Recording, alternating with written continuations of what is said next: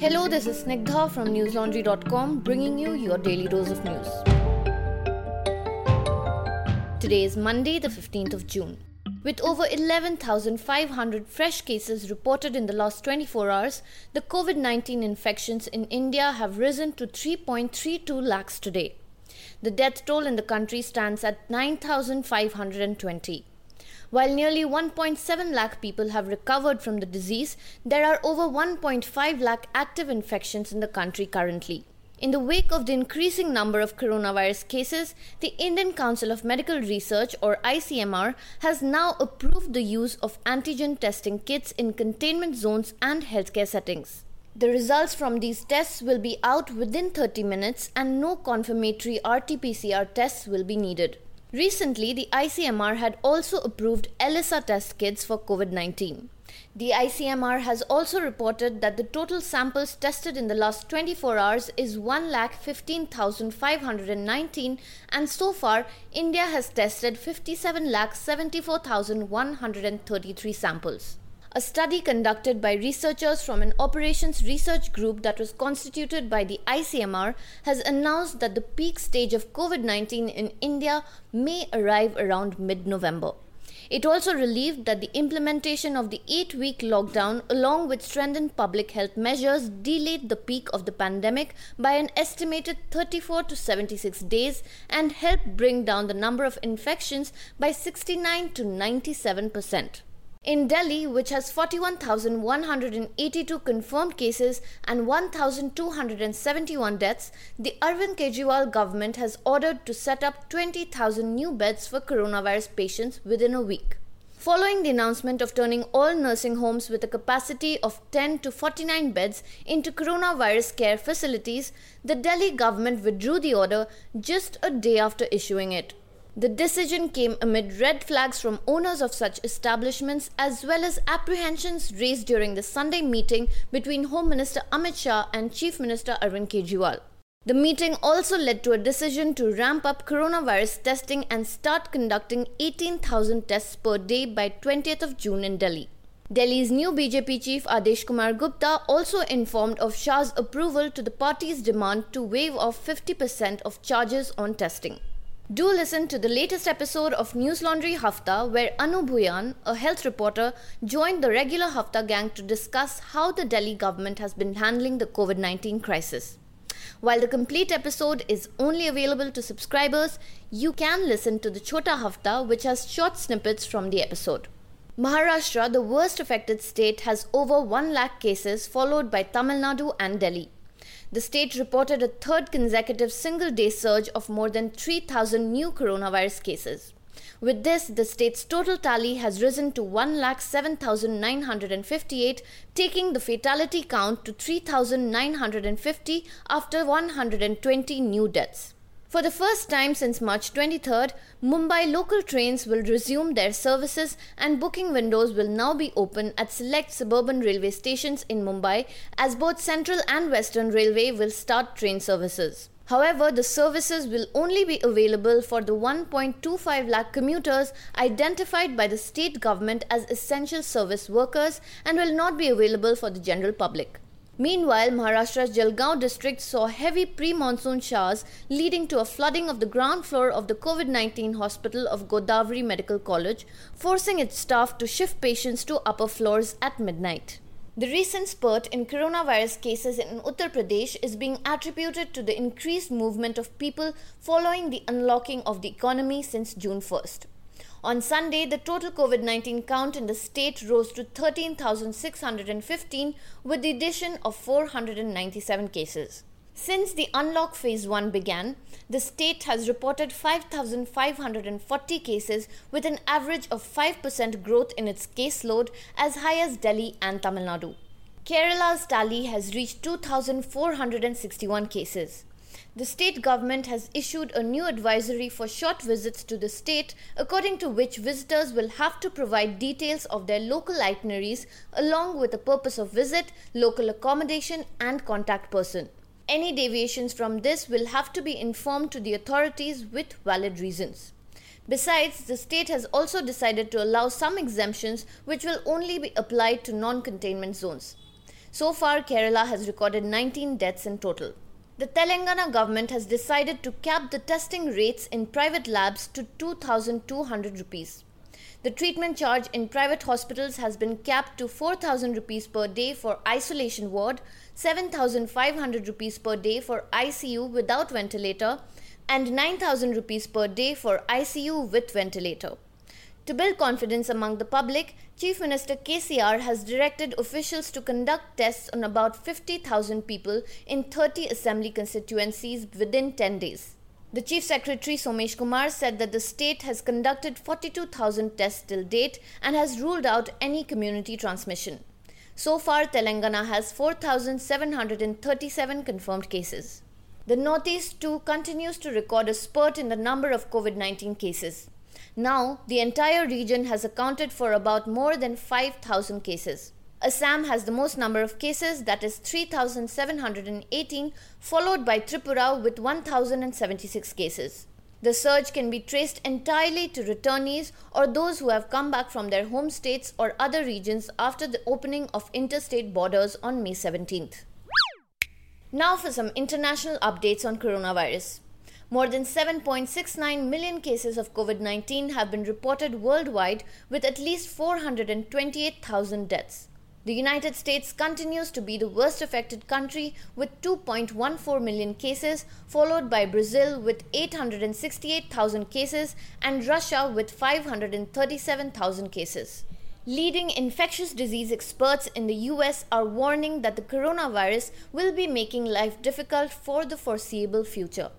In New York and Texas, there has been frustration as people flout restrictions related to the virus. And as strict social distancing wanes, some leaders in New York and Texas are threatening renewed lockdowns in an effort to get people to take the persistent threat of the virus seriously. On Sunday, Governor Andrew M. Cuomo of New York said that the state had been deluged with some 25,000 complaints about businesses that were in violation of the reopening plan. Meanwhile, the American President Donald Trump is scheduled to hold a rally on June 20th, which experts warn could prove to be extremely dangerous amid the coronavirus pandemic.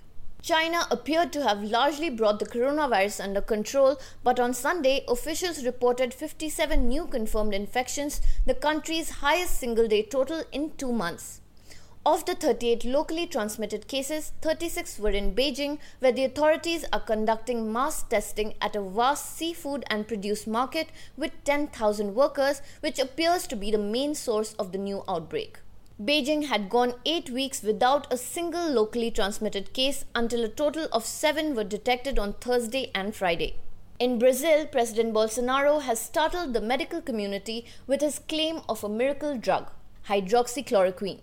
Brazil has recorded more fatalities than any other country except the United States, and its daily death toll is now the world's highest. Russia has reported 8,246 new cases of the novel coronavirus today, taking the nationwide tally of the infections to 537,210. The country's coronavirus crisis response center said 143 people had died from the virus in the last 24 hours, taking the country's death toll to 7,091. Afghanistan's health system, largely dependent on foreign aid, is being overwhelmed by the pandemic. The official numbers are seen as an indication of a looming catastrophe amid a war with Taliban. The Health Ministry said on Sunday that about 55% of the roughly 1,200 coronavirus tests conducted in the last 24 hours have been positive. This brings the official number of cases in the country to 25,000. Meanwhile, the reported death toll in the country stands just below 500. The rising desperation of Afghanis was recently made clear in the rush to a Kabul herbal clinic that was offering a vaccine. Tests found that the vaccine, in the form of drops, contained several types of opiates: opium, morphine, papaverine, and codeine, all mixed with herbs. Now for some non-coronavirus news. If you've been a regular listener of Daily Dose, then you will know that we have been consistently talking about press freedom, not just in India but around the world. Just yesterday, we were talking about multiple cases of violation of press freedom that have been reported in India during this pandemic. Today, another instance of the attack on the freedom of media has been reported from Philippines. One of the country's most important and fearless journalists, Maria Ressa, is facing up to 6 years in prison after she was found guilty of cyber libel charges today. Justice Reynalda Estacio Montesa announced the verdict in a Manila court with a small number of attendees owing to the pandemic. Ressa is the editor of Rappler, one of the country's most influential news websites. Ressa and former researcher and writer Ronaldo Santos Jr. were accused of cyber libel in 2017. Both are entitled to post-conviction bail and can appeal the verdict. They have been ordered to pay $3,978 in moral damages and the same amount in exemplary damages. It is important to note that the cyber libel law under which she and Santos are being prosecuted came into force in September 2012, 4 months after Rappler published the article. The article in question is an 8-year-old Rappler story that alleged that businessman Wilfredo King had links to illegal drugs and human trafficking. It also said that he lent his car to a top judge. Prosecutors, however, said that a correction to the story made in 2014 to fix a typo meant that the article was republished after the law had come into effect. Ressa said after the verdict, and I quote, "Our justice system was on trial today, and it just joined the kind of messaging that was pushed out on social media in 2016 when Mr. Duterte was elected. Journalist equals criminal." Unquote. The mission of Rappler, Ressa added, would remain the same. She said, and I quote again, "We're at the precipice. If we fall over, we're no longer a democracy." Unquote. Amal Clooney, a barrister at the Doughty Street Chambers in London who leads a team of international lawyers representing Ressa, said the court had become complicit in a sinister action to silence a journalist for exposing corruption and abuse. The cyber libel case is just one of a series of legal charges against Ressa and Rappler, which has scrutinized the administration of President Rodrigo Duterte, exposing extrajudicial killings and abuses. The various allegations made against Ressa, which mostly relate to claims about the news site's finances, could lead up to about 100 years in prison. Duterte, not surprisingly, has denied that the case is politically motivated and has dismissed Rappler as fake news. Media freedom in the Philippines has drastically fallen under Duterte, who stated in 2006, and I quote, "Just because you're a journalist, you are not exempted from assassination." Unquote. We are proud to tell you that Maria Ressa was one of the speakers during the second edition of News Laundry's Media Rumble. The Rappler founder spoke to the political editor of Caravan, Hartosh Singh Bal, on press freedom, taking on the Duterte government and speaking truth to power. Type Maria Ressa Media Rumble on YouTube to find the video. The country now ranks 136th out of 180 countries on the World Press Freedom Index. In case you're thinking India is doing any better, let me remind you, India slipped 2 points this year to score 142. So, dear listeners, as citizens, it is time for you to step in to execute your duties and rights. Support independent media organizations. Support people who tell you the truth, because telling the truth, as you can see, is an expensive affair. And this is exactly why News Laundry was born. We are an independent media organization that is 100% free of advertisements. We realize that as long as there are advertisers and sponsors in the middle, media cannot be truly free. Subscribe to us and subscribe to other independent media outlets. The best way to show that you care is by helping small organizations like us survive in this world dominated by big media. That's all for today. Have a great day or a good night depending on where you're listening from. See you tomorrow. All the News Laundry podcasts are available on Stitcher, iTunes, and any other podcast platform. Please subscribe to News Laundry. Help us keep news independent. To catch all our podcasts on news, pop culture, current affairs, and sport, visit newslaundry.com. Follow us on Facebook, Twitter, and Instagram, and subscribe to our YouTube channel.